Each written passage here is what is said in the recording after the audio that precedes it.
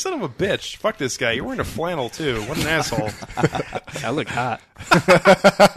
Fucking Al Borland over I here. love how self-satisfied it looks every time he takes a drink from his beer. I can Although- ride my bike with no handlebar. You said Oh, that boy. the fucking Flowbot song during the actual film viewing. Sorry, I'm and a here it is Flowbot again. super freak. Actually, Yeah. you're not. One album, man, and Actually, they said it all. Actually, they have 2 albums. Do they really? Yeah, they do. No one Why listened do to you that know second that? I don't know why. I don't know that, and I'm quoting the song. I don't know why I know that. I don't even. No listen one listened to the that fucking- second album.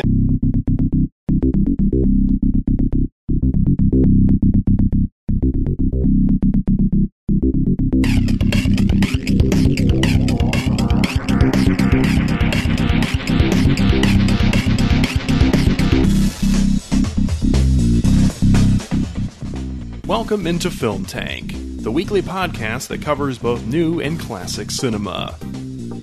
On this episode of Film Tank, we're going to be discussing the Sundance film from 2016, which is First Girl I Love, directed by Karim Senga. If you would like to get in touch with Film Tank, you can always email us at filmtankshow@gmail.com. You can also find us on Facebook, Twitter, and Instagram at Film Tank Show. And you can listen to all of our episodes on our website, filmtankshow.com, or on iTunes. And now, here are your hosts, Nick Cheney, Toussaint Egan, and myself, Alex Diekman. Hey there, everybody, and welcome in to episode 93 of Film Tank. I am Alex Diekman, along with the usual co-host, Nick Cheney, Hey!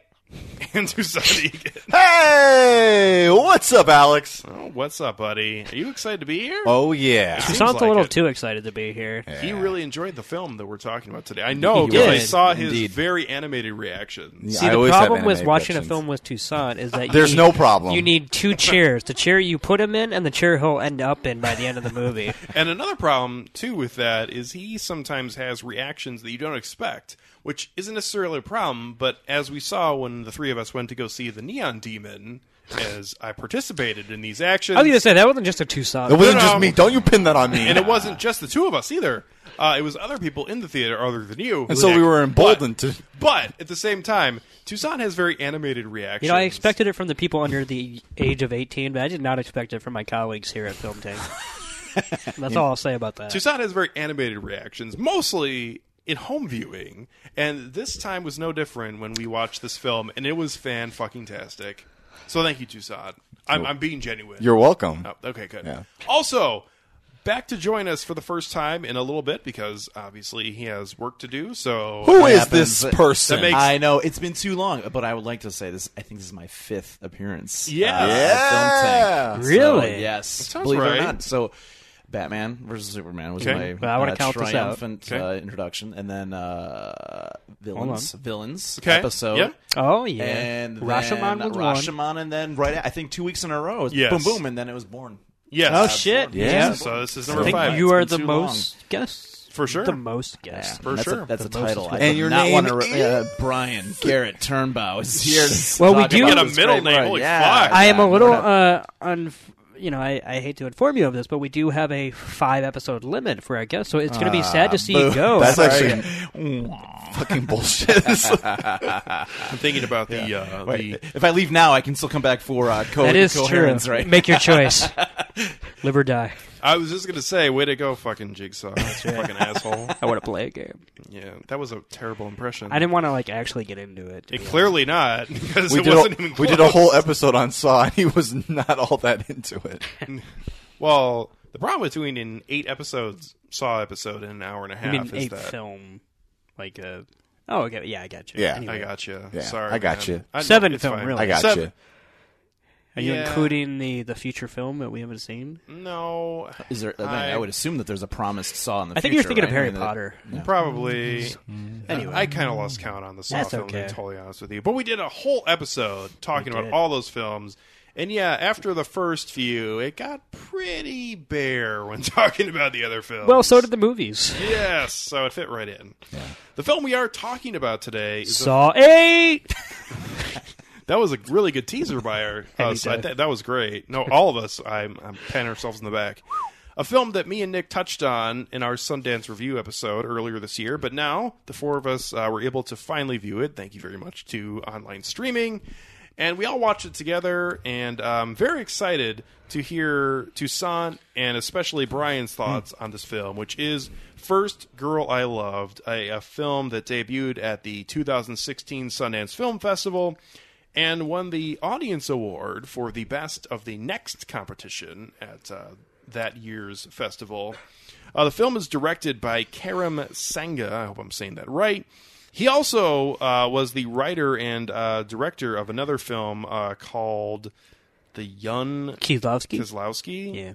And that movie always disappoints me because I'm a huge fan of the Polish filmmaker Krzysztof Kieslowski, so I always assume it's a biopic about the young Kieslowski, but it's not. Okay. It's just about a young person named Kieslowski. That is a problem. That film also, actually, though, stars Haley Lou Richardson, who we just saw when we went to go see Edge of 17 last week. So there you go. Who was she in Edge of 17? She was Is she the best friend Okay. who then gets with the brother. Gotcha. So, yeah. So anyways, this film stars Dylan Gulilao playing Anne. Wow. I don't think I said that Good right. job.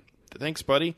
Also starring Brianna Hildebrand, which most people would probably know from her role in the film Deadpool earlier this Golden year. Globe nominated Deadpool. Please show some respect. Yeah. Playing one of the failed X-Men, Negasonic Teenage Warhead. Yep. She's a pretty good X-Man. That's something. Yeah. Yeah, pretty her good. and Cyclops. They were great. That's not Cyclops. Nope. I've had too much to drink. That's Colossus. Colossus. There it is. All right. I am so sorry. No problem. So anyways, getting back to this episode that we're doing, they are the main Yeah, players. let's not go on a Marvel tangent. We just talked about that before starting this. It's great.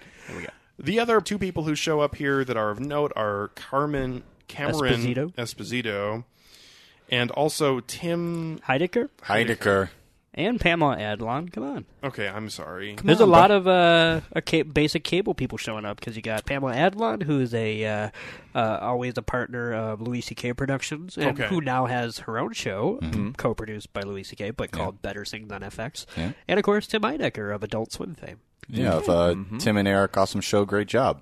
That's correct. I don't watch as much TV as you guys, so sorry. Apparently not. Yeah, I guess not. So this film centers around a 17-year-old girl named Anne who just fell in love with Sasha, the most popular girl at her local L.A. school. But when Anne tells her best friend Clifton, who has always harbored a secret crush, he does his best to get in the way. That is certainly a description of what this film is. It makes it sound like kind of a raucous comedy. You shall not pass. But wow. That's not funny after you watching the film. Yeah, well, that's something. I'm cracking up. This is a very specific film that after we had our first episode earlier this year with Brian, and we had talked about, myself and Nick had talked about Sundance, and I mentioned that there was this one film that I really wanted him to see. We wanted to subject people to their worst nightmares. Well, no, specifically because Brian is a high school teacher. Right. Yeah. And this revolves around very high school involved things. Yep. And hits some really interesting notes in this film. And I'm so excited that we get to do this episode with you. And obviously, we just get to do an episode on Hyperion because this is at least in my opinion, an absolutely fantastic film that unfortunately got absolutely no buzz and really no one has seen it. And it's just too bad. Yep. So, on that note, who would like to start? I'll start. Okay, go ahead, Toussaint. Yeah, I gotta be totally honest. I absolutely forgot what film we were going to be reviewing tonight. I know, you texted me. I know. Yeah, I texted Nick while I was at work. I was like, oh, fuck, what film are we doing? I was like, did I forget to watch something Well, again? then I had to, I'm like, we're watching this, and you don't need to watch it because we're watching it together. And you were like, oh, okay. Yeah, I appreciate That's a little that. behind-the-scenes look at how Film Tank runs. Yeah, I was a little... I was busy. And this all happened 1 hour before the actual... That's not It was true. actually while we had just arrived, but he didn't want to say anything in front of you. That's actually not true. It was much earlier in the day. So yeah, I just got ready to sit down and watch this, and and embrace this film that two of my colleagues really enjoy. And I gotta say, this film is absolutely fucking beautiful. Yeah. I can't I can't make jokes about it. It's like as much as raucous of a first viewing as I did have with this film, which he did. We promise. I really did. One of these days we have to do an audio track for some film. Yeah. But I would have not picked this film though. Yeah. This film is absolutely beautiful. I am so happy that this didn't completely slide under my radar. This was just a beautiful picture of a tumultuous sexual awakening. It was it was just so fucking great. I loved all the performances in it. I love the camera work. I love the color grading. I love the soundtrack. It was just so well done. The thing that the editing was fucking dope. Oh my god. The thing that I noticed when we first saw this film is that there were so many moments in terms of the physical filmmaking, whether it be editing, camera work, whatever, that I felt like, man, this really feels like something an amateur would do, trying to make this film feel like more important than it actually is. But has competency. It does, but at the same time, it fits the vibe of what this film is being. It just really, Yeah, I want to just kind of go off of what you were saying about the brilliance of the editing for a second here. Yeah. So it dawned on me this one scene in particular. It was on the bus, okay? And it was when she first sent out that one probing type of text, like, hey, whatever it was. Mm-hmm. And then it cut. And then it resumed back again. And suggesting a lapse of time. Exactly. So that lapse of time to her must have felt like an eternity, right? But in reality, what was it? Maybe all of literally the actual time that we saw. And so I thought that was genius in terms of perception versus reality. And I thought that was just I knew that this was a film that was special from that moment on. Specifically, when you talk about editing too, even more so the second time for me viewing, even though it was 10 months later from when I first saw the film at the festival in January earlier this year. But the interesting use of structure in this film is something that it seems like it's pretty easy to tease out, but then at the same time, it plays with you a little bit. And that is obviously even more so brought to the forefront at the end of the film with the final shot of it, which... I mean, I don't even know necessarily if that is just suggesting certain things or whether that's even trying to point at. But just the way this film plays with structure and the way it has its hard edits, it feels, and I mean, obviously we just saw the film Inferno come out, which did horrible at the box office, but it feels like a hard sell. Where's this going? No, it feels like a hard sell at points Dan Brown or it's not great, but any novel that has multiple different stories that go throughout that try because there are hard stops at moments, and it makes you multiple times throughout the film kind of sit on the edge of your seat and want to know what would happen and transpire in a certain scene, and you have to wait until who knows when, because you don't know if it's going to be the next scene. There's even a scene in where one of the 3 or 4 really pivotal scenes in the film, which involves Clifton and Anne in the bedroom, which you kind of get dropped off thinking you have an idea of where it's going, and then you get a whole bunch of different context about the characters, and then you get the finale of that scene, which is somewhat, I feel like, what I thought was going to happen, but then I also was surprised, and now you know more about the characters, and then the whole idea of that all happening prior to all of the events that have transpired that you've seen already throughout the film. It just really plays with structure in this film. I feel like it's so easy to spot, but it feels complex to me at the same time. I will say one thing about the editing before I pass it back to you, Tucson, if that's all right. Yeah. It was funny when I rewatched this movie with you guys. It's been 12 months or so since I've seen it, and the movie I wouldn't say has fallen in my esteem, but it's somewhat faded. I mean, it's been a year, so I always started to wonder before we watched it, well, then was it not as good as I thought it was, whatever. And while I'll kind of talk about that later, one thing I was zeroing in on is whether the structure still works post a first-time viewing. Like when you do know all of the stories and you know the difference between, I'm going to use cinematic terms here, but the fabula and the skizette, which refers to, like, there's a timeline of events in a movie that is the actual chronological timeline, and then there's the actual narrative as laid out to the viewer, and that's the difference between, like, Mementos, Fabula, and Skizette are different because we see it in one order, but the actual order it happened is a different order. And so here we have scenes that are very, in my opinion, cliched 90s indie movie, very Tarantino-esque as far as we are not... We will revisit scenes almost at the director's whim. Now, I think it's more complex than that, but that's what it is on the surface and whatnot. But rewatching it, I will say, in the first 20 minutes, I was almost on the train of like, oh, maybe I don't like this movie that I thought I did, because I just started all coming back to me as how it plays out or whatever. But then the more the movie went on, the more I'm reminded that this is absolutely, no matter how, I'm just going to say cliched it might be for an indie movie, because a lot of times you do that sort of thing to pretend, like we said earlier, pretend your movie is more important than it really is, just to try to add intrigue.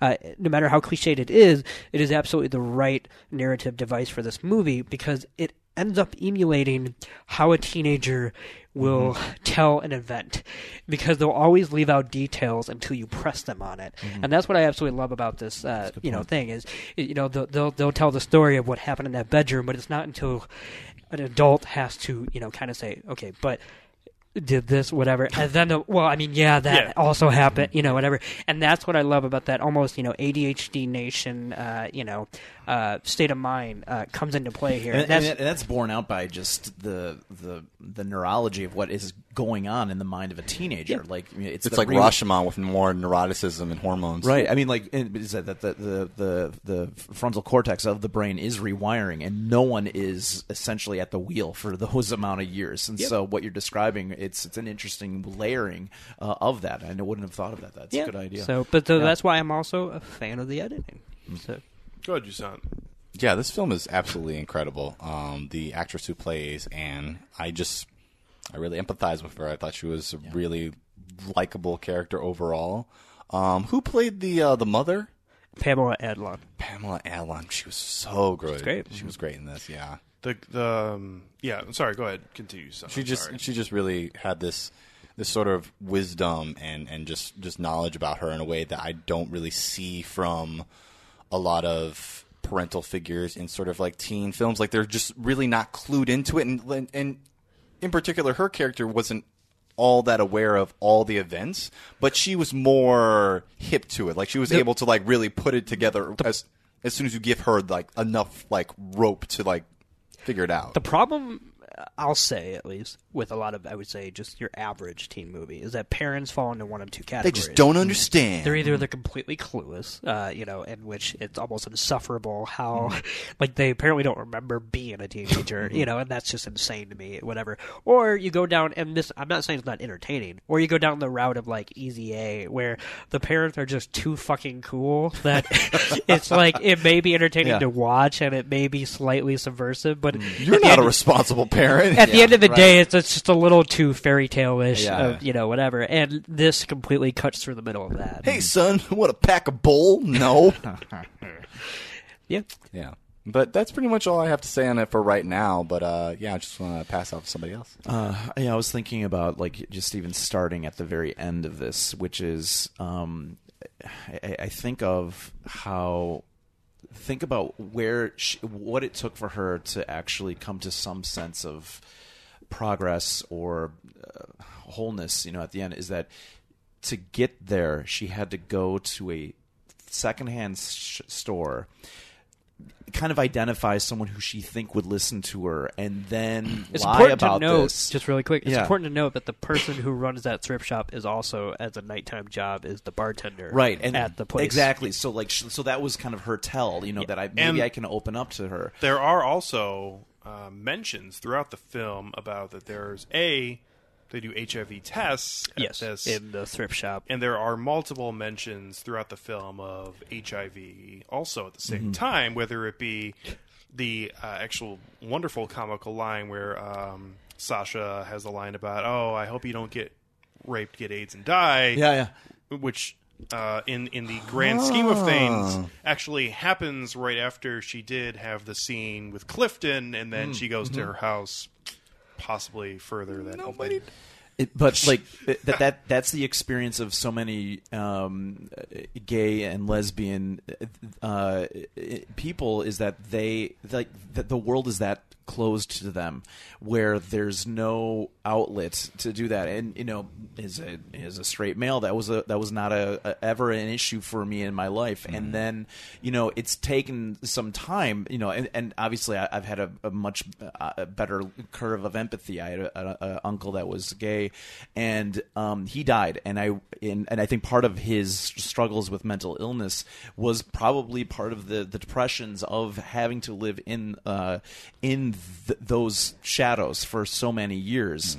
And when I see a movie like this, I mean, it hurts knowing that that's what so many of their realities can be. Even now in 2016, it's not ensured that like, hey, everyone's cool with it. It's like, that's not the case. Like even in Southern California, where you think it would be the bleeding heart of most liberalism, she still had that type of boxing in. And I mean, I think that was to me was so crushing watching this. Is just that very sober reminder that this is not the experience that we think that we have made as much progress as we have.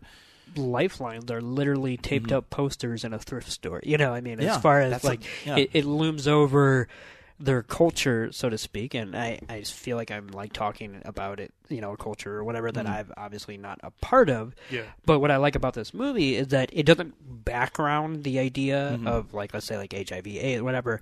But it also doesn't necessarily say that like it's very much. It reminds me of the way that like in the Academy we only recognize black actors for either playing a slave or playing a criminal. Yep. And which hopefully, as we mentioned in our last episode, maybe we'll put an end to that. Hopefully, will at least in terms of getting mentioned and talked about during the actual ceremony, will come to an end with the fantastic film Moonlight that we talked about in our last episode. Yep, but and it's very similar to films about anything but heterosexuality, which is that you have to do the coming out story, you have to do the AIDS story, or nothing else. And what I like about this is not so much that those elements are not present, but those are not the climaxes, or yes, like you were about to say, the defining moment of their, shall we say, lives. And those are like the story beats that the movie does, I would say, and at least eventually address.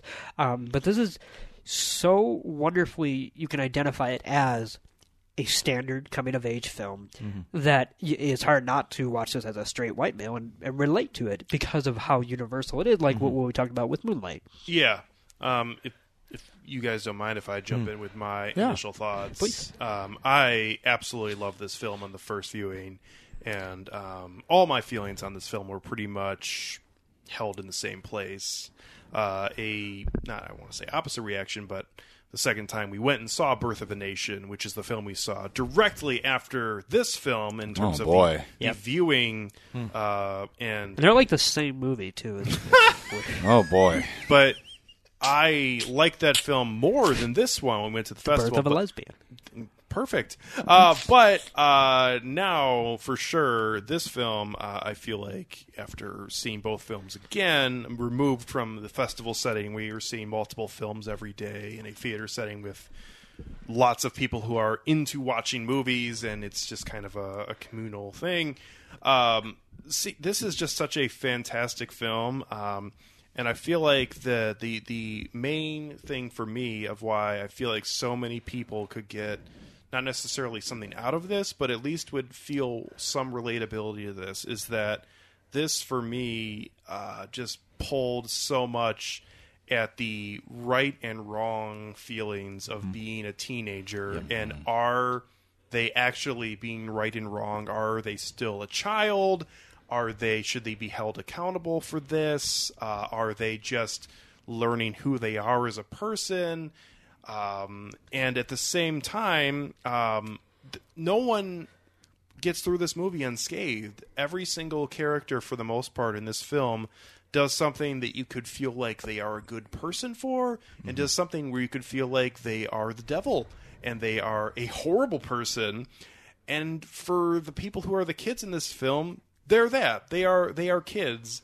And in a society where you have something like we saw in Edge of 17, where you have a 25-year-old man playing a high school-age child, the separation between what actually are children and what are actually adults, it obviously hits that blurred line when you talk about high schoolers, but at the same time, do you hold them to the same esteem? Was that a rape that happened in this film? Yeah. Did she do something horribly malicious when she put that photo in the yearbook? Should she be held accountable? Should this be a police matter? So many questions there that I feel like every single person... Or should, just to add one more final thing as far as to bring it all with the three characters, should Brianna's character... I forget her name? Sasha? Sasha. Yeah. Should Sasha be, I would say, victimized for simply not wanting to put a label on her identity at such a young age? Sure. I mean, because that's like I think that's one thing that Michael often overlooked in discussion of this movie, because it might seem like not the most cruel thing that happened in the movie, but the most like backtrack, but in reality, like that's a horrifying thing too to face. And I'm glad you brought that up, because I wouldn't have mentioned that, and that is something that we had talked about the first time we saw the film, and it is definitely something that you as a film viewer should make mention of. But I think the idea of there being this in between of right and wrong that is here, and really, what is the answer? And that is something. I think that's what made this movie brilliant. I mean, exactly what you're saying. And I'm in total agreement with you, Brian, because for me, it is something that every single person who has been a high school student in America, or maybe even every other country, I don't know, because I only went to high school in Fascist. Illinois. Thank you, Nick. But fuck you. I feel like the experience of this film and feeling all of the emotions of right and wrong and the weird sort of circle that is the in-between, and that circle that feels like it gets larger in that weird time period between being a child and being an adult, and what is the difference, and when do you become an adult and you have to be held liable for that. And it's just, there's so much there that made this such a complex film for me, and what is honestly on the surface such a simple story.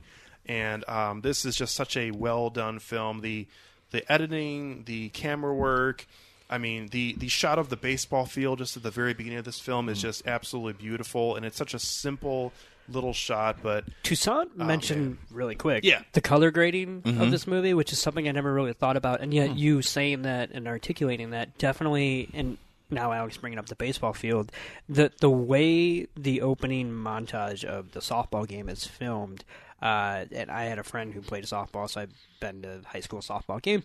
Like, there was something eerily familiar about the way that was shot. Like under the lights specifically. Yes, exactly. Yes. Where I felt like I was back in high school. And that is a rare thing for me to say that about any high school movie. Like, you know, so that's such a small detail, but it's a detail when done right. The last thing I'll mention, just giving my opening remarks, is I can't praise this film enough, because I think this is an absolutely fantastic work of art, in my opinion. We had a film, and we've had multiple films that have tried to include the use of technology, and specifically text messaging and that kind of things. The film is it Men, Women, and Children? Is that the one? Yeah, with the Jason Reitman film. Yes. Yeah. The loudest one that had so much of that text on the screen. But here, the way you interslice between actions you're seeing between the characters and seeing them actually typing it and then seeing the text appear, I thought it was just done absolutely brilliantly. I agree. And perfectly worked with the characters in the story. I think it was a very window to an authentic intimacy, I think, too, which I thought was really believable. And for, you know, great for the screenwriter to find, because that could not have been easy for someone who was presumably, who knows how old the screenwriter was, but to have caught the ear of what that must have been. It's one thing to have a communication between two teenagers, but through a new portal of communication, which is texting, I think they were right on. I will say, as someone who finished high school about 8 years ago, so I'm the youngest person, but still, that was a chunk, so to speak. I was probably in high school right at the cusp of when this sort of generation started. So there's still a bit of me that relates to this, like, completely.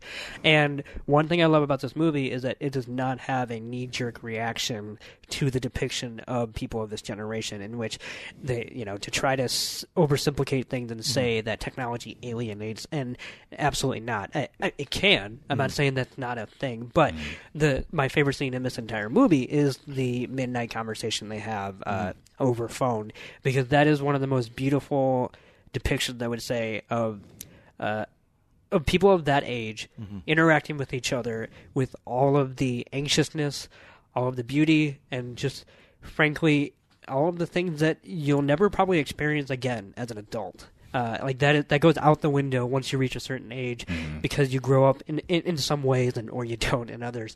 But you will never, ever relive that feeling of feeling like your whole life is in front of you, and it could come down to one night based on what you say and what you don't say to one other human being. And it's just the way that that's depicted in this movie, and specifically that midnight texting scene, is so wonderfully in touch with how people actually in this generation talk. Yeah. So, that being said, obviously I already mentioned Brian being the high school teacher that he is. See the difference, since you were a teacher when I went to high school, which I'm going to be 30 next year, so that's aging everybody. At the same time, we're all dying. Right. But fuck you guys, I'm still young. For me, who had, in my senior year, I got my first Nokia cell phone to where we are now. You have obviously seen a drastic difference in how kids were, at least on a visual level. Maybe, I don't know, because I obviously haven't been anywhere near high school since I graduated. Well, because of a restraining order. You walked into that. You did. Yeah, sure. Yeah, cool. So, anyways, you son of a bitch. Fuck this guy. You're wearing a flannel, too. What an asshole. I look hot. Fucking Al Borland over I love how self-satisfied it looks every time he takes a drink from his beer. But you have seen a drastic difference in kids from when you started to where they are now. And so much of this film, in terms of, this is a fantastic film, but you're on a very specific side of being someone who's involved in high school on a daily basis.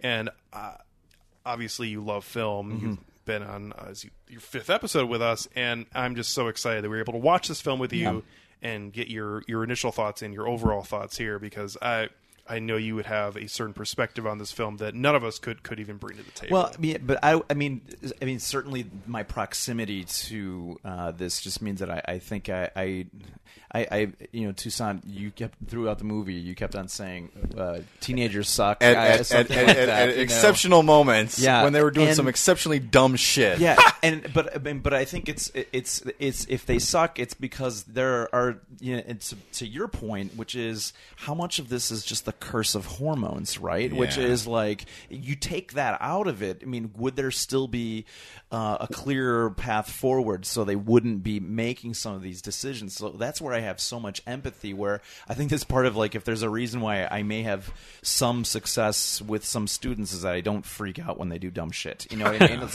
like, yeah, you did that, and I understand where that's coming from. You did that thing. Yeah, and so I mean, there are some boundaries that can't be crossed, but for the most part, you just kind of let it kind of process through. And I mean, and again, there throughout the years, I mean, there have been some students that have confided with me of their sexuality, their names, their address, and exactly what they... Exactly, I'll tell you exactly all this stuff. This isn't the Catholic Church. Come on, man. And you're on vacation, and they shake.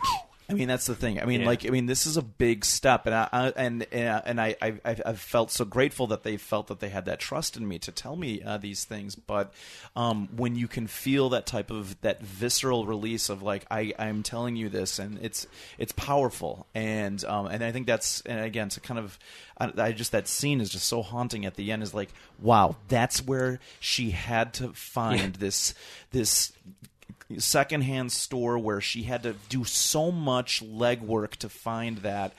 It's heartbreaking. It's not like her world wasn't populated with responsible adults. I mean, right. we get obviously a glimpse into her home life. Her mother is a person you could bring that kind of thing to, but there's that's your mom. That's your mom. We see, and you do have the cliche though imperfection of her mother, who rightfully so maybe slaps her in the middle of the school, which is such a. Well, throughout the whole movie, she never gives her mom an inch, and right, and that's another learning truth. That the coming of age thing is that you're going to find out one day that your parents know just as much as you do, and that's pretty fucking terrifying. Right, and then there's the other element too, which is that we are to kind of project that that where the father is not there, so is there a lingering type of anger between them with that? And there's we're four guys talking about this, right? We have probably the most authoritative opinion, and right? Exactly. Lord we can't know the type of intricacies that do happen in that dynamic between mother and daughter, right? So it's like we can only begin. So there's that. This is beautiful. So, but even the Tim Heidecker character as the is he a guidance counselor? Yeah, is that what he is. The fact that he's playing like a straight man character in this is just Man, well, and the fact that I find this movie so relatable, despite the fact that I've never had a good experience with a guidance counselor, says a lot. That maybe that was just my own school, but it's such a simple line, and it seems so easy. But when he says the line to Clifton saying, "Did you think that she maybe didn't want to do this?" And the light bulb moment, because it seems like Clifton's character actually had never considered this to the point, and he's just like, "Oh shit, did I just rape this girl?" And that's the thing is, I don't know. Sure, and that's the thing. No, I'm not saying sure. Yes, you did. I'm saying sure. How are you supposed to answer that? And then what makes this brilliant is that we have to squirm and deal with it, right? And so there's no really unmessy way to confront what it is that we think that we just witnessed, and that's. I will say, if I can move into some general thoughts. So when we were at Sundance, one thing I had going on throughout every whatever, I did some kind of tweet summary of every movie, and I'm probably ashamed of all 19 out of them except for one of them, which was the one I did for First Go I Love, which was I called it in a tweet, so I only had 140 characters, whatever, but I said First Go I Love was a beautiful ode to being a teenager, which is constantly being faced with decisions you're not equipped to make. And I think ultimately that statement, I know I'm quoting myself, so I'm fucking pretentious here, but that statement... Or brilliant. But but that statement loomed over my second viewing as well, which is that I love all three of these central characters.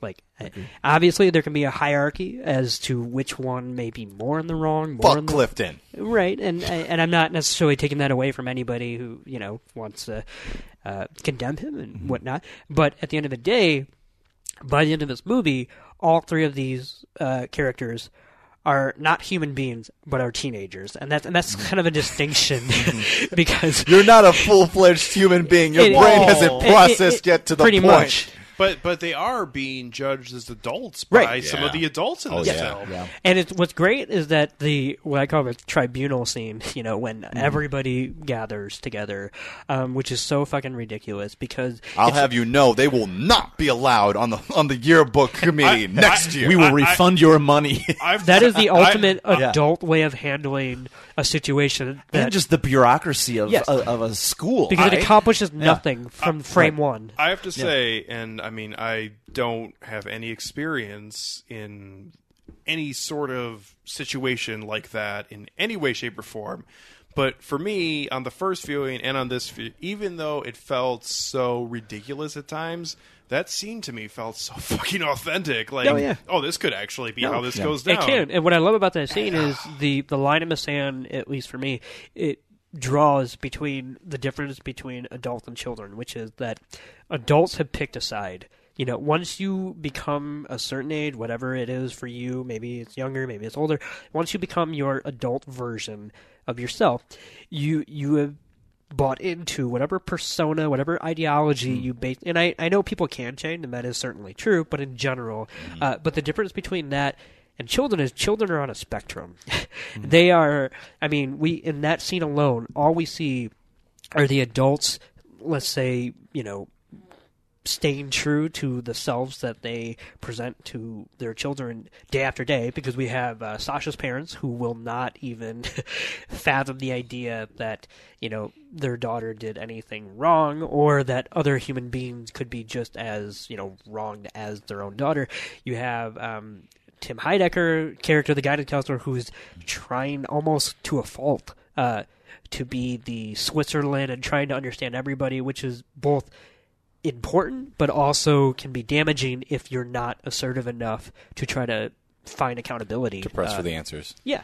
And how about the principal's character, who, when the police get brought up and this becoming a larger issue, we'll refund your money. You have the possibility of becoming some bullshit Facebook news story right now that's like, oh god, this is who I am. Right. This is my life. But amidst all that, you have 3 teenagers, and in that scene you have the character of Anne, who is so uncomfortably being put on trial, like her mother rightfully points out. Walks into the scene. How about the mother actually physically saying, I don't know what the fuck we're talking about here. Can someone fill me in? Right. No idea. Yeah. But that's bureaucracy, right? The futility of it, yeah. You have her, being put on trial for something that she's only coming to grips with at this moment. You have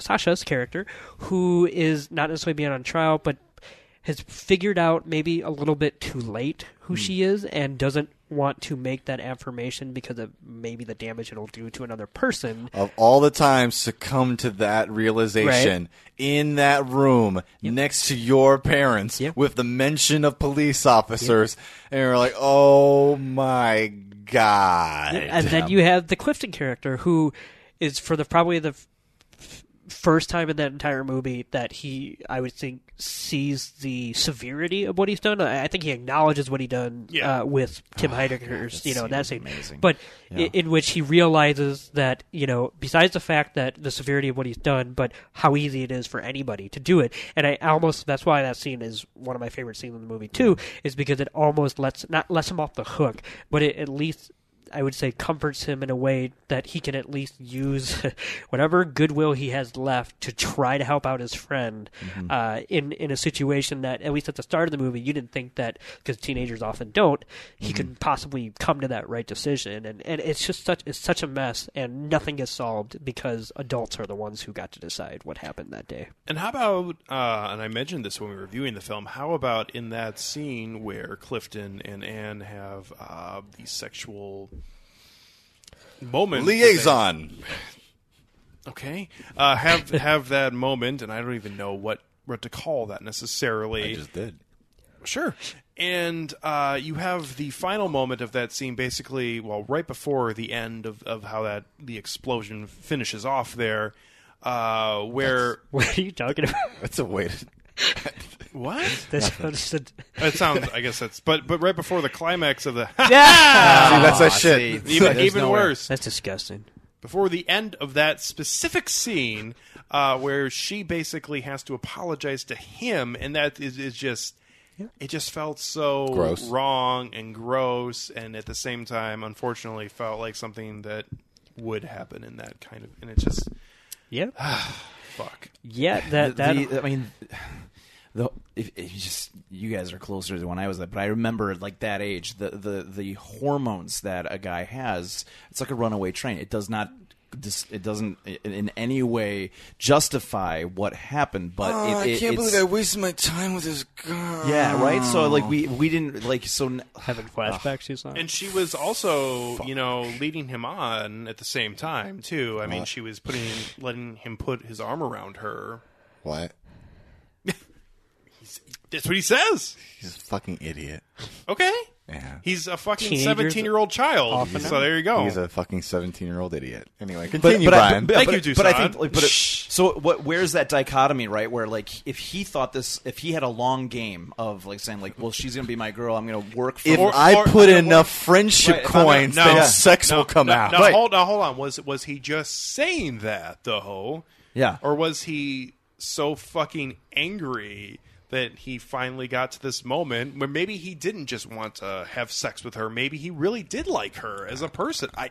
Yeah. I mean, there's the way at least I read that scene, so to speak, is that, and I'll say that there have been shades of my own past, not in the physical actions that happen in that scene, but at least the emotions behind what can drive somebody to do something like that. Right. Is that you reach a point in which you knew what was coming the entire time, but then you also are shocked by the day it comes or whatever. And unfortunately he takes I would say the low road. Yeah, the low road in which he is, and that's what happens when you're a teenager. And I'm not saying it can't happen as an adult, because adults can make shitty decisions too, but usually adults, I wouldn't say is more malicious, but at a certain age you know exactly what you're doing, whereas a teenager doesn't.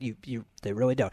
And but he reaches the point in which I wouldn't say depressed, but you're in such a state of panic that you don't understand how to react. So all you can think about is how to essentially make that last ditch effort because you think that that's essentially what they're looking for, and that's what the ultimate tragedy of that scene. And I'm not trying to really quick. Yeah, I don't want to say that the tragedy is that a guy wasn't giving consent to get laid, but the tragedy is the idea that we don't prep teenagers enough in public education systems to recognize that your hormones are such a self-centered son of a bitch, and they do not take account for anybody's emotional state, including your own. Or the complete just, you've had that dump of, well, my emotions are over now, and I have to put this other person down. It has to happen. Where in the same breath, basically, he calls her a dyke, a stupid bitch, and tells her to get the fuck out of her own fucking bedroom. Right. Get the fuck out of your bedroom. Yeah. Yeah. And she does, and it just... Let me out of your bedroom. This gets back to what I was talking about when we first started talking about the film, of the way that the film structure works. Going back, especially the second time through, and knowing that that entire scene transpires prior to almost every action in this film, then that you see afterwards is just something that you can't not think about when you're having to rewatch. At least I couldn't, because knowing that here she is going and having her first meeting with Sasha, and having the way she chooses to not divulge that she rides a bike. And how about that moment too? She is so proud to show Clifton that she has this new bike, and then she basically lies to Sasha, someone who she's actually interested in. And how about that dynamic, too, is we have her, she's having a Clifton moment at the end of the film. We kind of joked about it with her polka dot bed sheets. But she has spots or whatever. Spot fucker. But she has the moment where she's looking at her and spots. Yeah, she's looking at her and having this moment, or the moment also on the field when she's saying, "No, this is who you are," whatever. And it's just such an opposite end of the coin, only so much later from a different character's perspective, and it's just. That's a good point.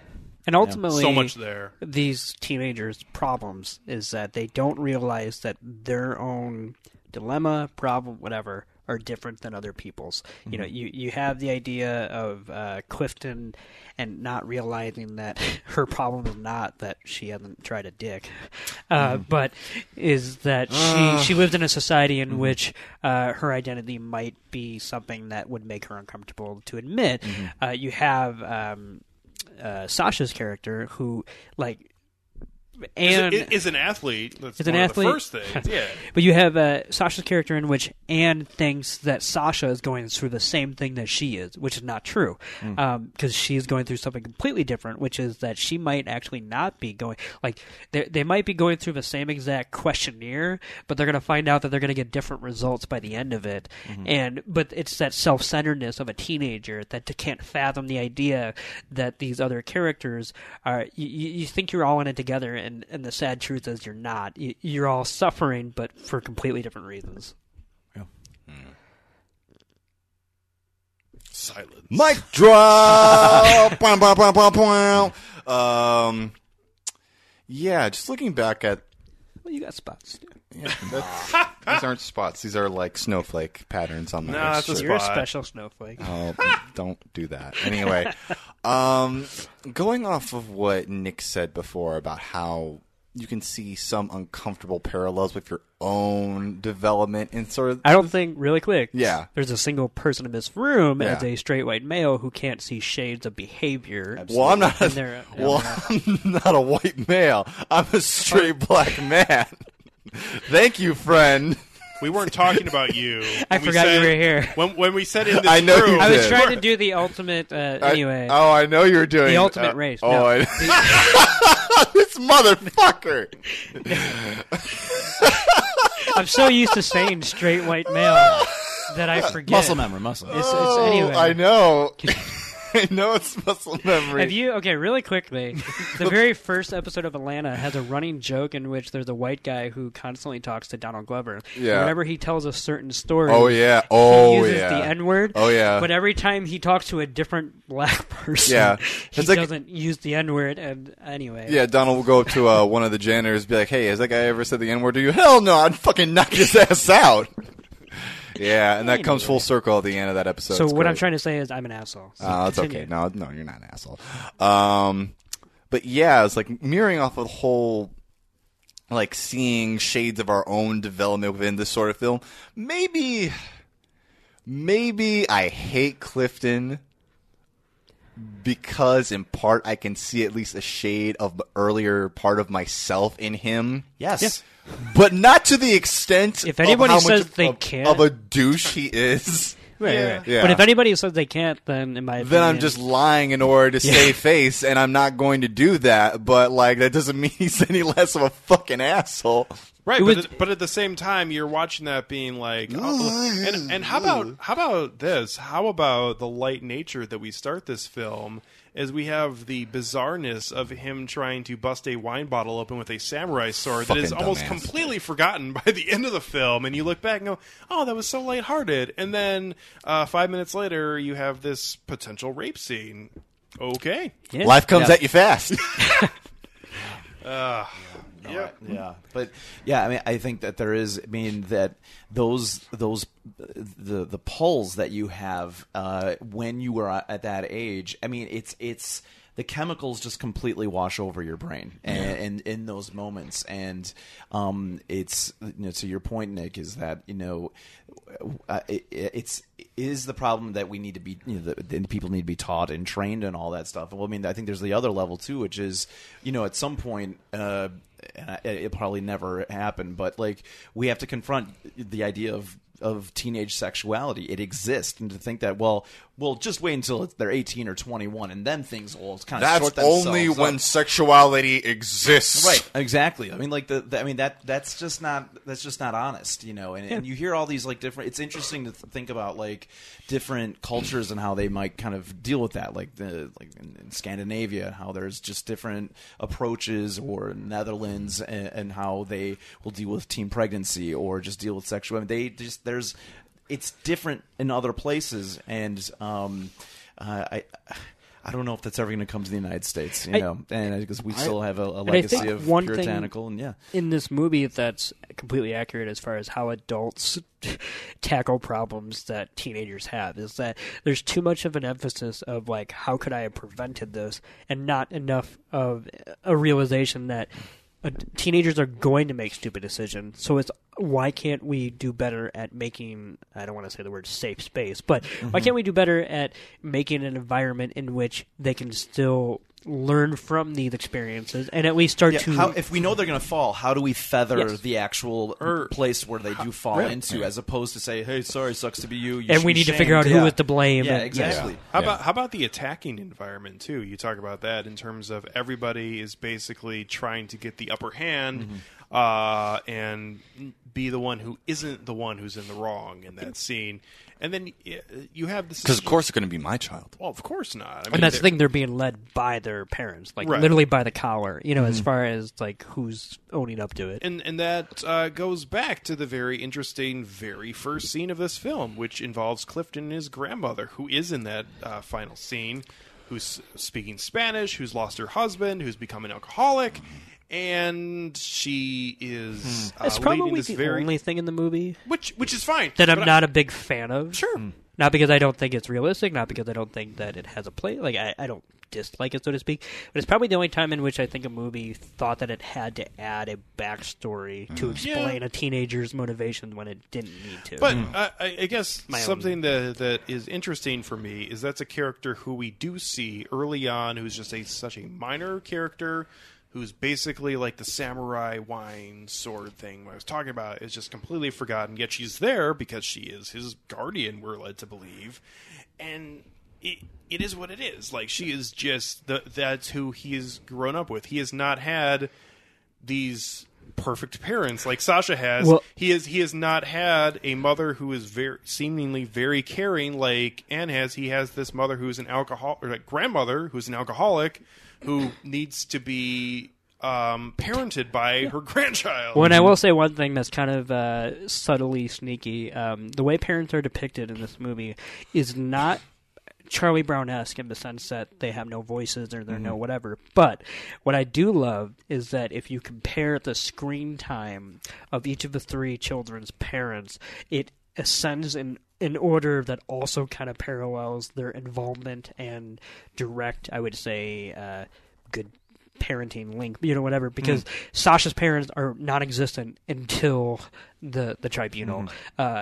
The abuela of Clifton is in the beginning for sure, but then just kind of drops off the face. So she's like there. Character. Right. And then, of course, Anne's own mother is in the film quite a bit compared to the other adults and whatnot. And I just kind of love the hierarchy of that when you kind of take in fact of like how much of these adults are present in these kids' lives. And it's not even a physical presence, but because that's what's communicated to the audience. Because we see when like Sasha arrives home from school, the first thing she does is say, "Hi, Mom." So it's not literally enough to say, well, the face-to-face time between these sets of parents and this is sky high, so therefore that child will be well adjusted, whatever. And so I kind of like the film kind of skirking that sensibility. But all of that is essentially eradicated among the possibility that, why was the daughter panicking is because it was for the performance of what she felt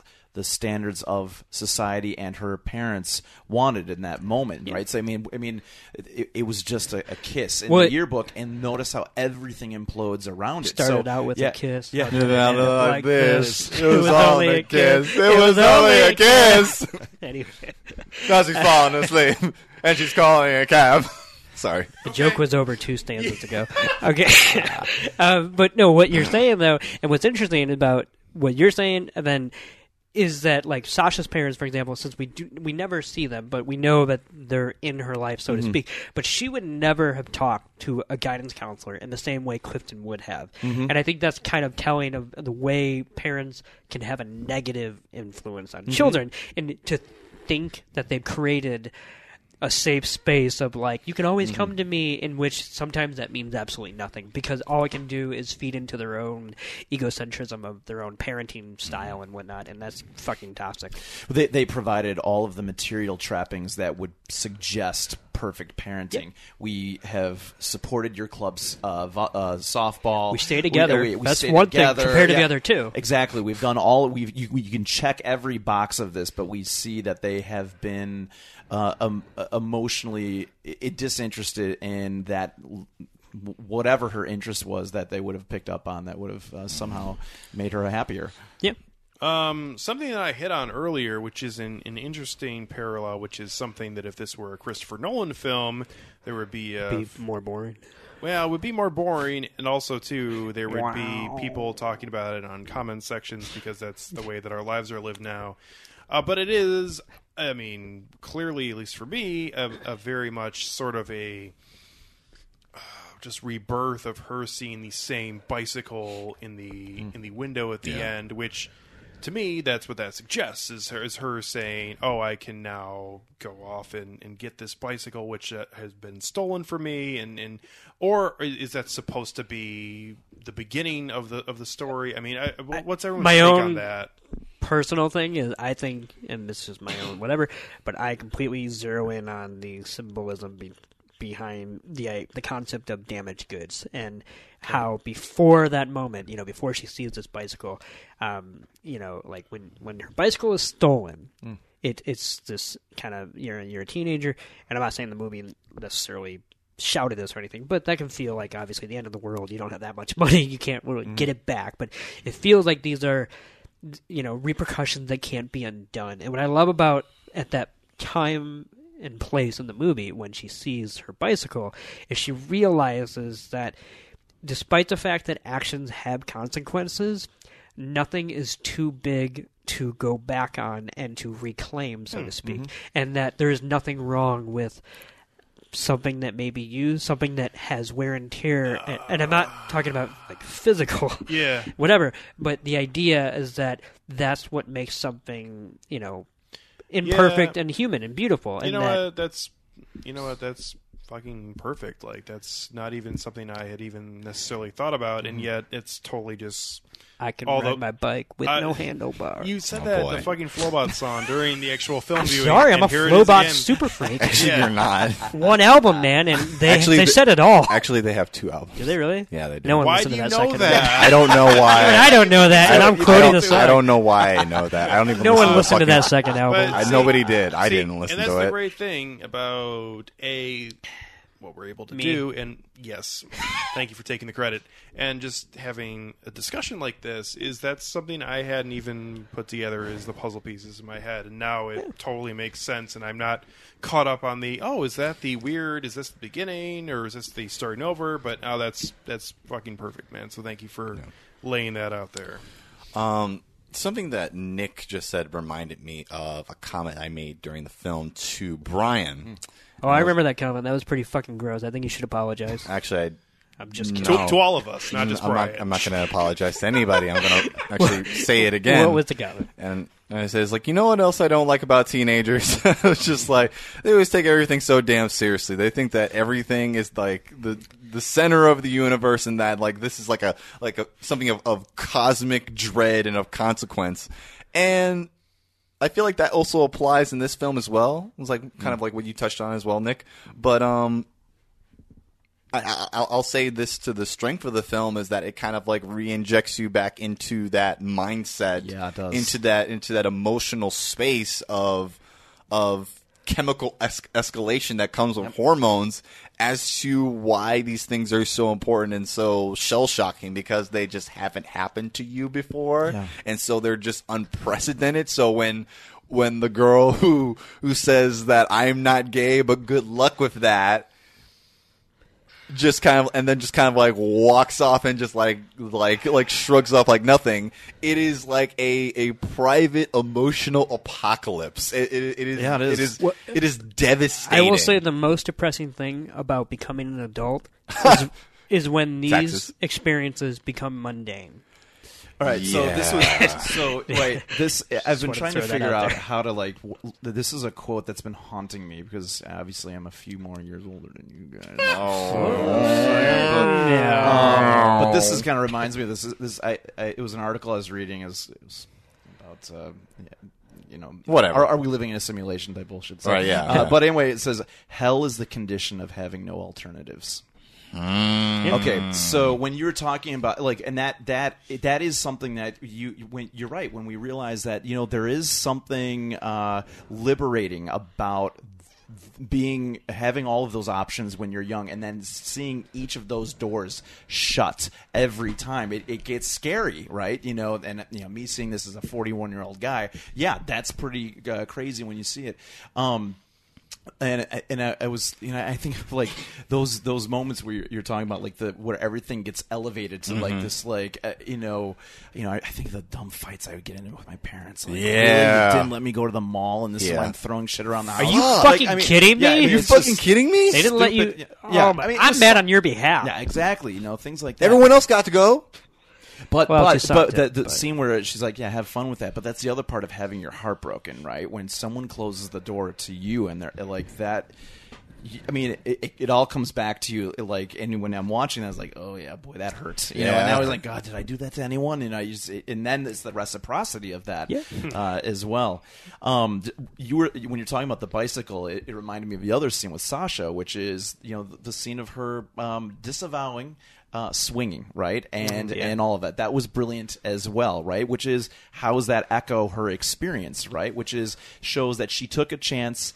It didn't work out, and that's why she would then retract into that, and that's precisely what we would have predicted with her behavior with this. How about her feeling too of, and this is a perfect parallel to both this film and also the actual part of being either part of a sports team or any other team, of letting your peers down, but also letting your coach down, either be your parent or just a sporting coach. They're just the person who's there to guide you, and you feel this feeling of disappointment to the point where you are crying on the phone and consoling with this person that, for the most part, she doesn't even hardly know, other than the texting that they've done, but yet she's the one person who she feels like she can confide in and cry on the phone to. Paves the way to mutual masturbation. It's no, which is true. No, it is true, and shockingly accurate as far as my past experience go. Anyway, I sort of I called that. Yeah. Well, I think we all knew where that was going. we knew you called that. And anybody with a dick could have called that. The best part is Toussaint says it so calmly that he says he called it, but he was actually jumping up and down in the living room, and that is actually accurate. He was like Chris Mannix in The Hateful Eight. I fucking knew it. But more animated. Yeah, which is like almost impossible. One thing I want to at least talk about before we end it, is Brian, you were talking about like the liberation that teenagers can feel when they see these doors open or shut, either way, whatever. One thing that I think you just reminded me of is, and this is kind of a lost art, I think, in cinema, but how wonderful the title of this movie is. It's called First Girl I Love, which is such a teenager way of framing something, which is that they don't realize that it may be the first girl, but it ain't going to be the last. And the disconnect between that sea of emotion, and I just, and it's so about the actual person who's saying it too, and not about the girl is unnamed. Good point. Right. Yeah, you're right. That's it. And so I just wanted to throw that out there at least. And it's so the person telling the story too. The same. It's just In 10 years, she probably will barely remember Sasha, and that's what's something that you can't grasp. But yet, it's such a. I mean, you certainly it'll be a memory, but it'll be it'll shock your teenage self how faded that memory can be on the fringes. Because in the present, when you're that young at least, you'd think that there would be no way that you would ever forget that one conversation we had at midnight and whatever. But I'm constantly, at least myself, and I'm only 7 years or so removed from high school, how many times somebody on Facebook will friend request me that I deleted the day after graduation. And I will genuinely, I have to text my friend and ask who that person is. And then when they tell me, it's not only do I know that person, but I've had actual... I have a history with them. Do I have a shit fit with this person? And I'm like, oh, this is really weird for me, not for that, because apparently so it's... No, I have not seen the movie, but I've heard. I was listening to a review of it. You guys did Moonlight, Yes. So just to your point, my understanding is that the protagonist in that movie, he had a different experience where he did pine over someone for many years. That was the equivalent. No. It's a lot. I would say, not to be cliche, but whatever. It's a lot more complex than that. Okay. I will say. Well, it also... Feelings can come back. That's not... I would not disagree with that. But that is not a... time can erase. It's just a matter of the connections we make and whether they can... It's hard to talk about without actually spoiling it. Yeah. But it's not as simple as that, I would say. Okay. And also, too, and obviously you haven't seen the film Moonlight yet, but the interesting aspect of that film is that it does follow something, which is homosexuality and the masculinity that has followed homosexuality, specifically in the African American community. But the one of the just captivating parts of that specific film is that it is a very distinct 3-act structure. Right. It involves 3 different portrayals of the same character as a child, as a teenager, as an adult. Mm-hmm. One thing I will say, as far as, for me at least, the clear dividing as to how these two texts approach similar thematic material is that in Moonlight, there is an inseparable element to the person that led to a sexual awakening. Mm-hmm. And here, what I like about First Go I Love, and not to say anything bad about Moonlight, which is probably my favorite movie of the year, but here, Sasha is just like any girl or guy that any person in high school had a crush on and thought was the end of the world, so to speak. You know what I mean? Like, something slightly different happens in Moonlight, I think, because there's a lot more repression and a lot more psychological. But that would be a crazy double feature. Yeah. I mean, you also get more parts of the pieces in Moonlight than you do in right, we see the future, so to speak. Where this is more of a snapshot. Right. But yeah, it is definitely a different type of storytelling. In that, Brian, for you, is the only one who obviously hasn't seen the film. That is a fantastic feature that you should check out at some time. But what I'm saying is, at least, like, when I watch First Go I Love, whatever Anne feels for Sasha feels, I would say almost, at least, 99%. Obviously, there's something different because I'm a male, she's a female, whatever. But almost feels exactly like whatever girl I'd pined over and thought I could somehow change their mind or whatever. You know what I mean? Whereas Moonlight's, I would say, slightly more just different than that idea. Yeah, sure. But yeah, if you ever watch Moonlight, let me know because I'd be curious to know what you think of it. That's on my list, for sure.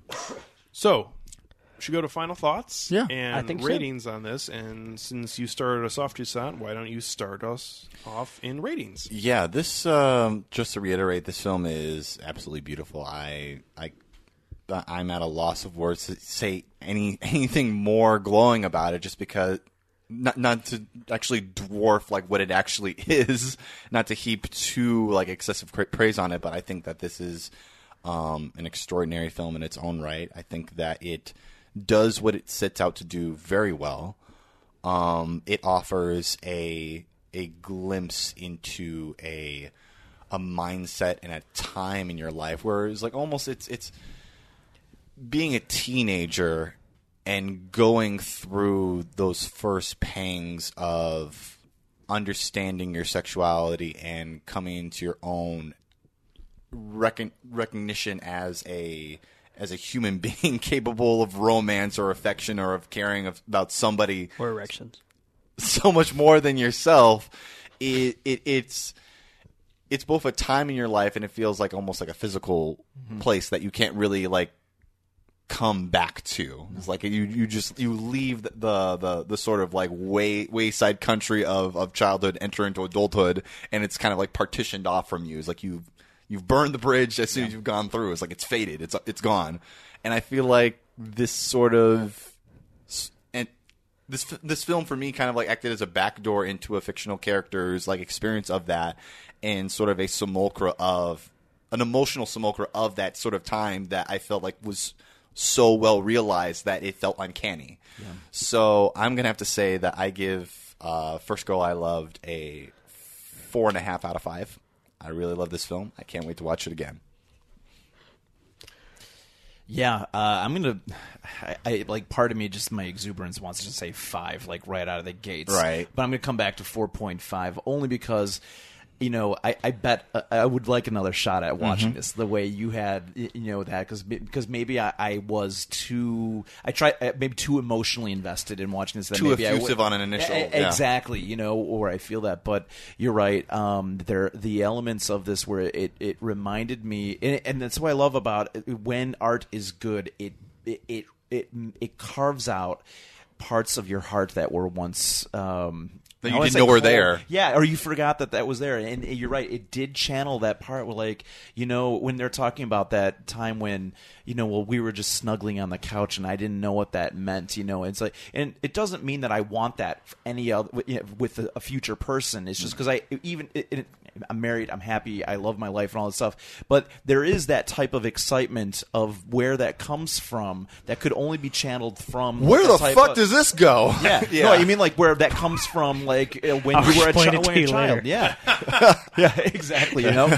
Like, that's when you were in high school where there is, like, it's just it won't happen again, right? So it's exciting. 4.5, no doubt. And just like you said, all the technical parts of this, the screenplay is amazing, and the way in which they're able to kind of again leverage something that is, you know, what you were saying with the texting, fantastic. Yeah. Can I go before you go? Sure. I think we should end with you. Oh, okay. Because Okay. I just really quickly want to say that I barely, if not have anything to say left, because everything I've already said has been golden, so please listen back and take notes of what I have to say. You should be honored by my greatness. The only thing I'll say is that I'll reiterate, I think this is, as well, a fantastic film.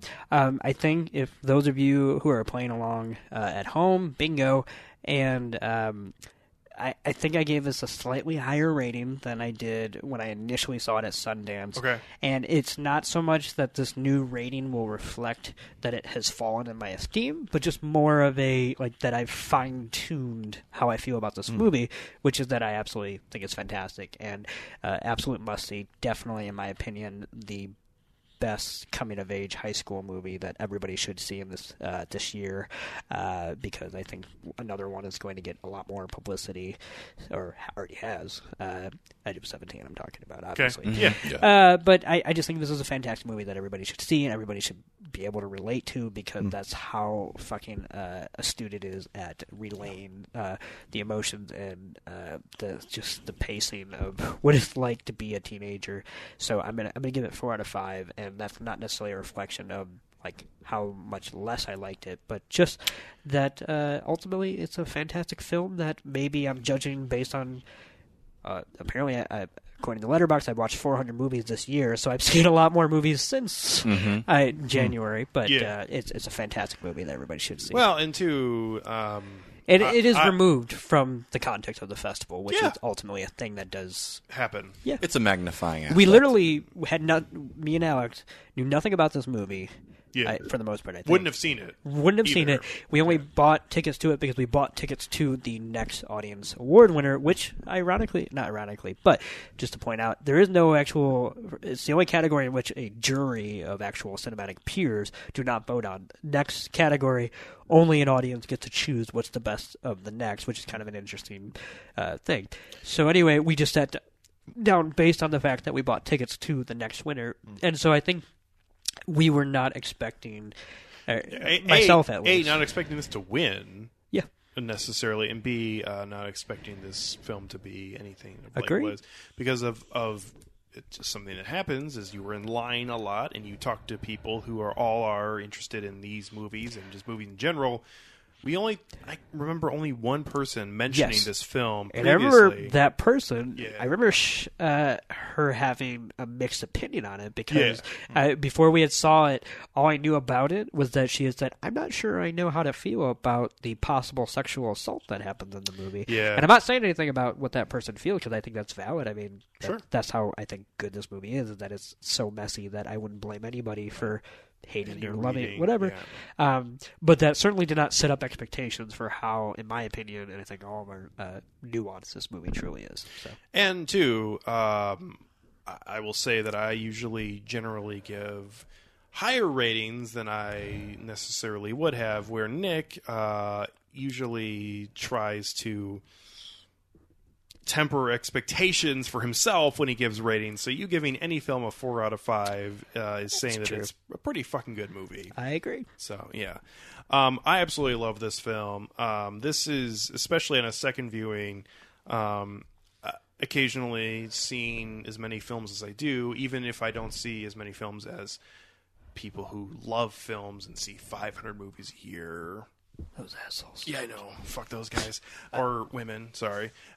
People, sure. They can be females, too, obviously. They can be in between. They can be whatever. Sure, absolutely. And that's 100% true. Yep. So anyways. Where's this going? Getting back to me. Getting back to me. Obviously, the person who's talking. What an asshole. Sorry. I felt this way last year when I saw a film that I actually said was my favorite film of the year, and this is only my second favorite film of this year. But there are times when I feel like I'm seeing films and I'm thinking, do films just suck now? Like, do I just not like them as much as I used to? Are they not giving me everything I want out of them?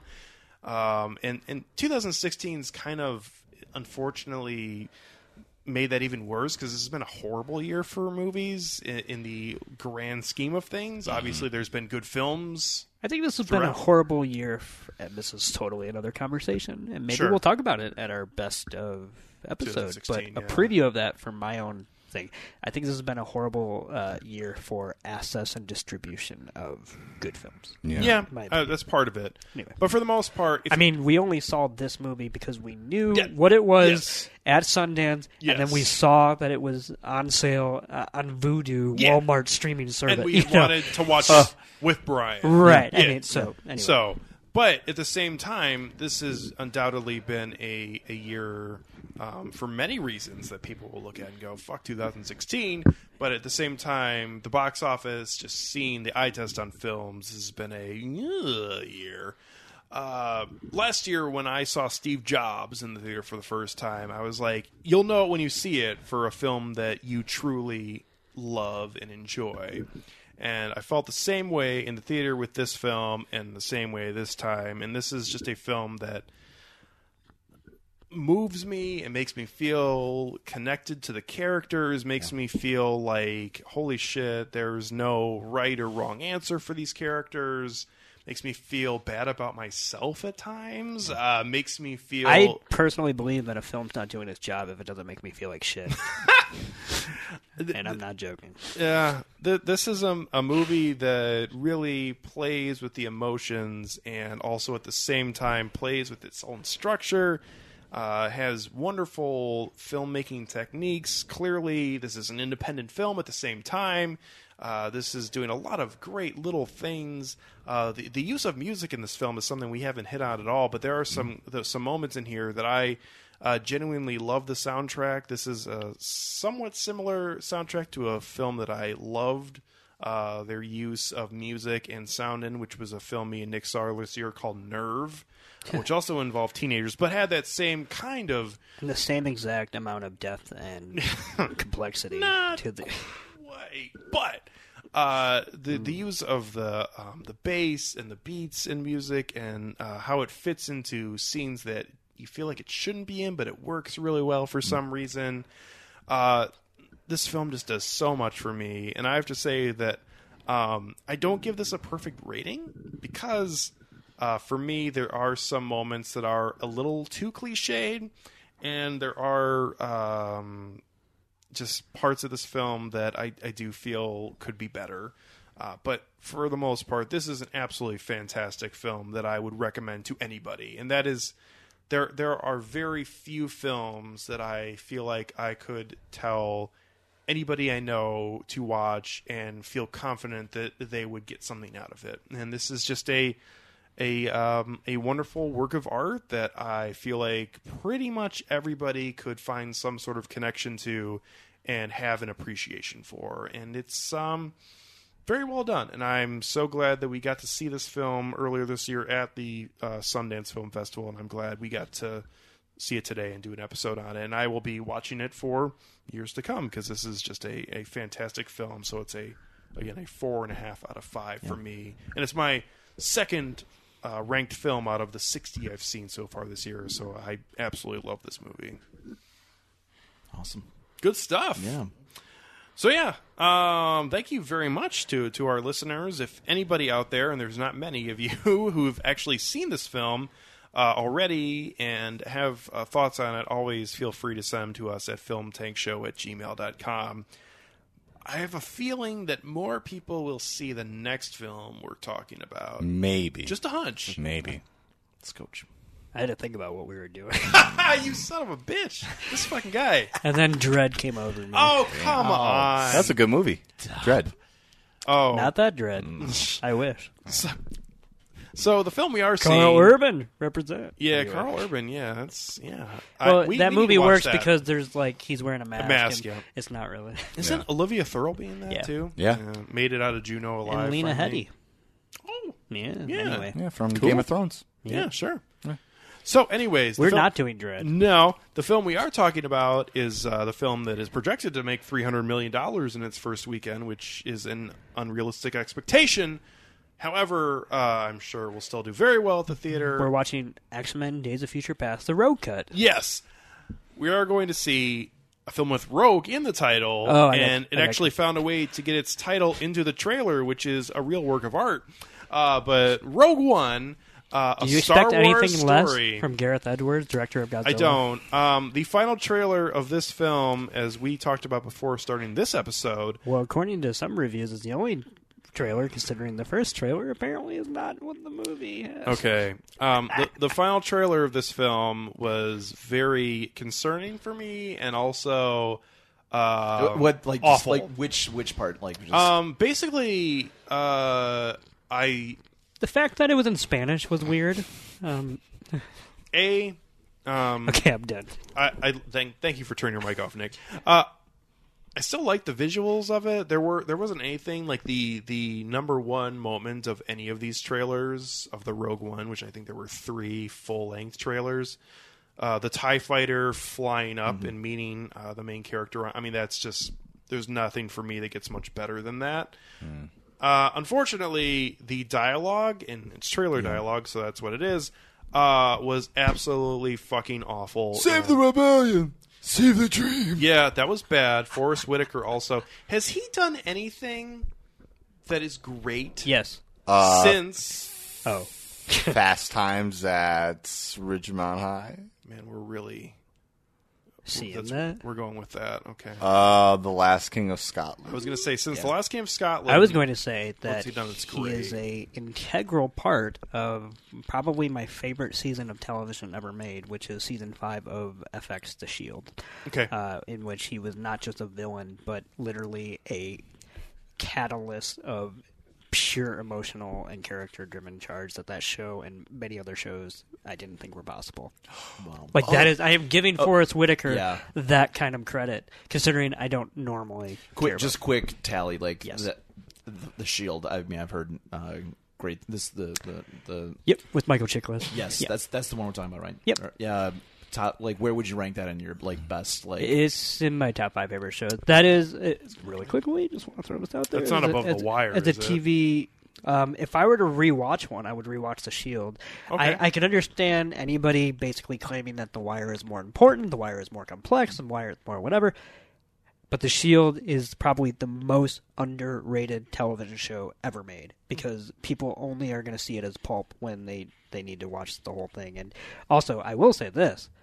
That has the greatest dramatic series finale ever made. If you want to see how a show should end itself, watch that entire show, because otherwise the finale won't actually mean anything. Are you saying having a machine gun come out of your trunk and shoot everybody and close all the What holes isn't... what you. Breaking what Breaking Bad was, what Breaking Bad's finale was to that show, The Shield is on the other end of the spectrum as to actually living up to its toxic main character's persona and sensibilities, to the point where when that show ends, it will not make you feel better about yourself for having spent time with that character, which Breaking Bad's finale tried to jerk off its audience and call it art and do that, and I fucking hate that finale. Yeah. So anyway. Forrest Whitaker was also in the film Payphone.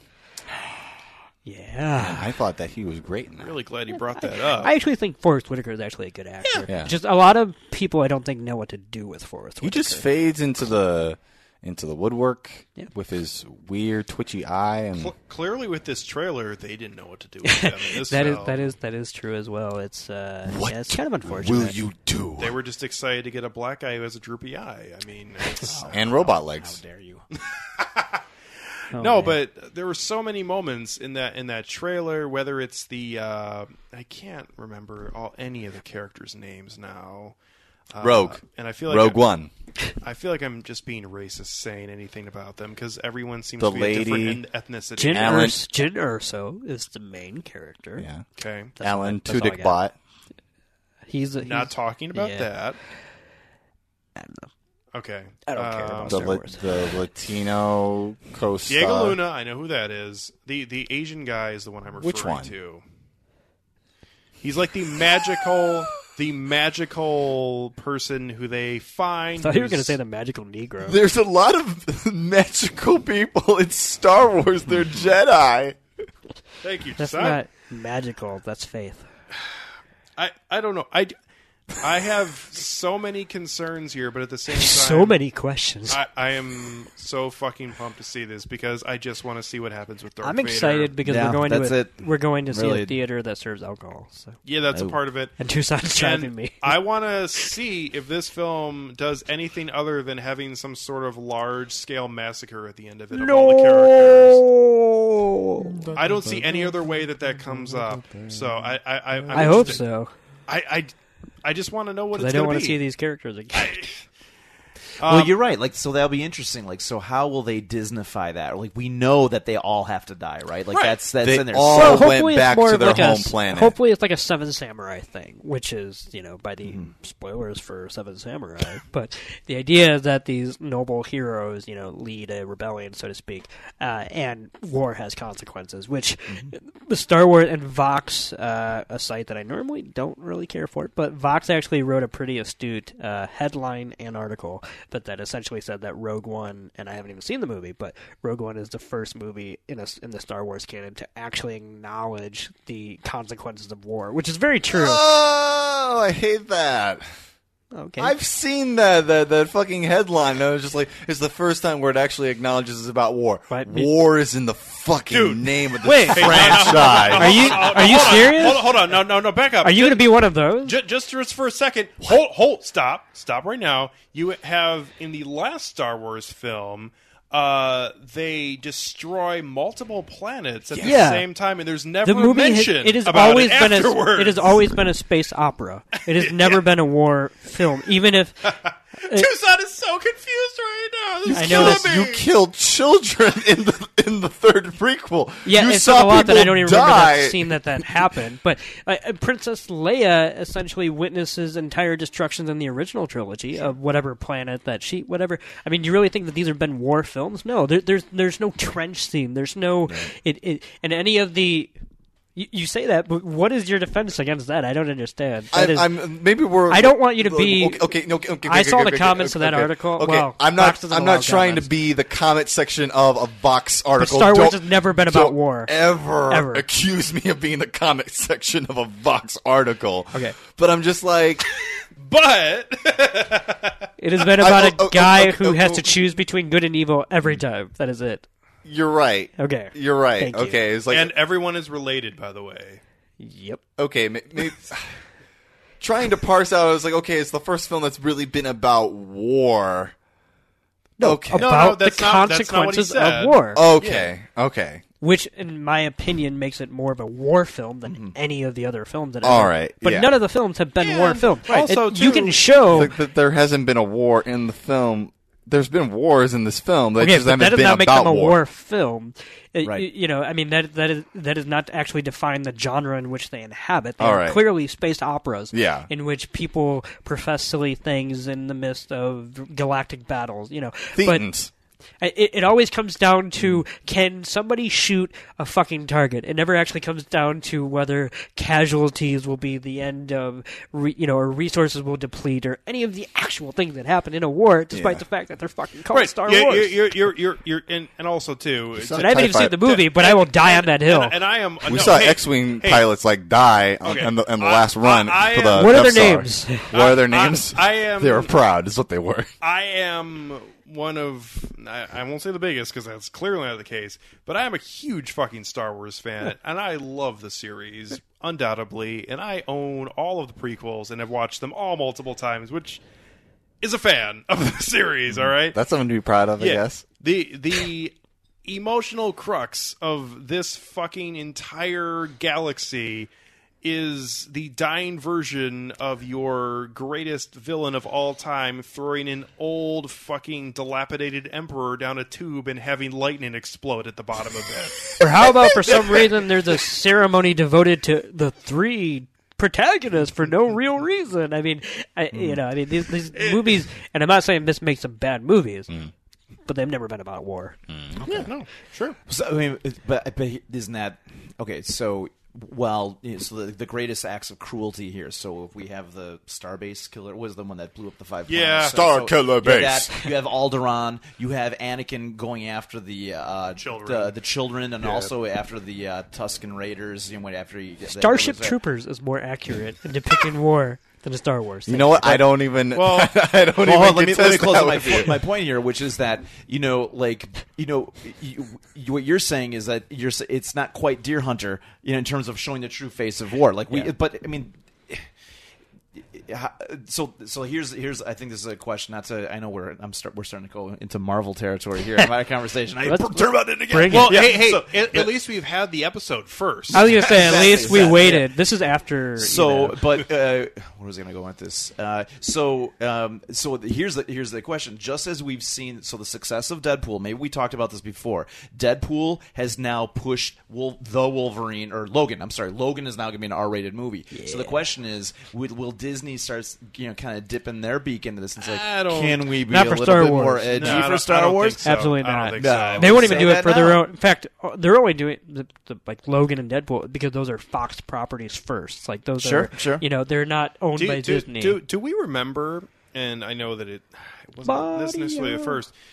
Does anybody remember how much of a deal it was when you had some of the darkness of the first Pirates of the Caribbean film, which is only 13 years ago? No, because I was young at the point when that came out, where I was like, everything's dark. But you have people being like, holy shit, they're having this in pirate hindsight, movie where people are getting murdered and that kind of thing in a Disney film. In hindsight, I totally agree, especially because they were large-scale productions. Pirates. It's interesting because I know they're owned by Disney, but that was the first time in which they targeted the Disney audience, but they were large-scale productions of genuine PG-13 thrillers, so to speak. And it wasn't kids first, ask questions later. It was actual, bring your kids because, we want to scare the crap out of them. But, yet, they also, at the same time, in that very film, and actually... If anything, I think they softened over... I feel like the first time that they kind of arrived, the very first movie, no one really expected it to be as, chilling and as weird. Well, it was chilling. I mean, you had some guy bleeding to death in the moonlight after fighting out, holy shit, I can die. Yeah. You also had total light made of the fact that there's these skeletons who, are people when they're not in the moonlight, and then skeletons... Shake Sonora. And you have this comic moment where there's the skeletons fighting Orlando Bloom and Keira Knightley. They stick a bomb inside the skeletons, push them away from the moonlight. They can't get the bomb out, and then the skeletons explode. And it's like, that's hilarious. Yeah. And yet, holy shit, you just fucking blew people up in a Disney movie. Yeah. It's weird that that you bring this Pirates of the Caribbean up because we saw in the trailer Ben Mendelsohn character, who is clearly a villain, right? I mean, that's pretty much right. Power. Yeah, but go up to Felicity Jones' character and say, you believe in war stories? Well, you best, because you're in one now. Oh my god! I almost didn't get through that. Oh, I'm so proud of you. We talked about it in the villains episode earlier this year. That is one of my favorite moments of all time in any film. You like the Pirates of the Caribbean? Get the fuck out of here. That was one of the first times I remember CGI being good. Was that scene? Yeah. For me, it was Flubber. Good. I'm glad. The original Flubber, we talked about this right before we started the podcast. Were you talking about the original Flubber? The original Flubber is actually a quite entertaining old-timey movie. Yeah, I've never actually seen it. probably better than the Robin Williams version. A lot of things are. So yeah, but we're going to talk more about Rogue One. Obviously, I think we're done. We're all going to have opinions, and who knows whether we will like it or not. I have a pretty strong feeling that there will not be a unanimous reaction to this film as there was for Force Awakens, but we'll see. And we'll see, too, because this is such a interesting moment for Disney and for Star Wars at the same time, because this is clearly a Star Wars film, but at the same time it's clearly not. And it's such a odd spot. And I feel like a lot of people, and why I'm very hesitant to say that this film is going to make $1 billion and just blow through the box office, is because I don't know how the public is going to react to this film, because this is in such a weird spot. And for the most part, these shoot-off properties have not carried the success of the main parent of these kind of universes, and we'll see what happens. Yeah. Okay, good. We're all in agreement. Great. Thank you, guys. All right, so Rogue One coming up on episode 94. In case you couldn't guess. Yeah, and we'll be talking about that here on FilmTankShow.com, also on iTunes or Stitcher. And as always, you can sometimes find us on Facebook, Twitter, or Instagram at Film Tank Show.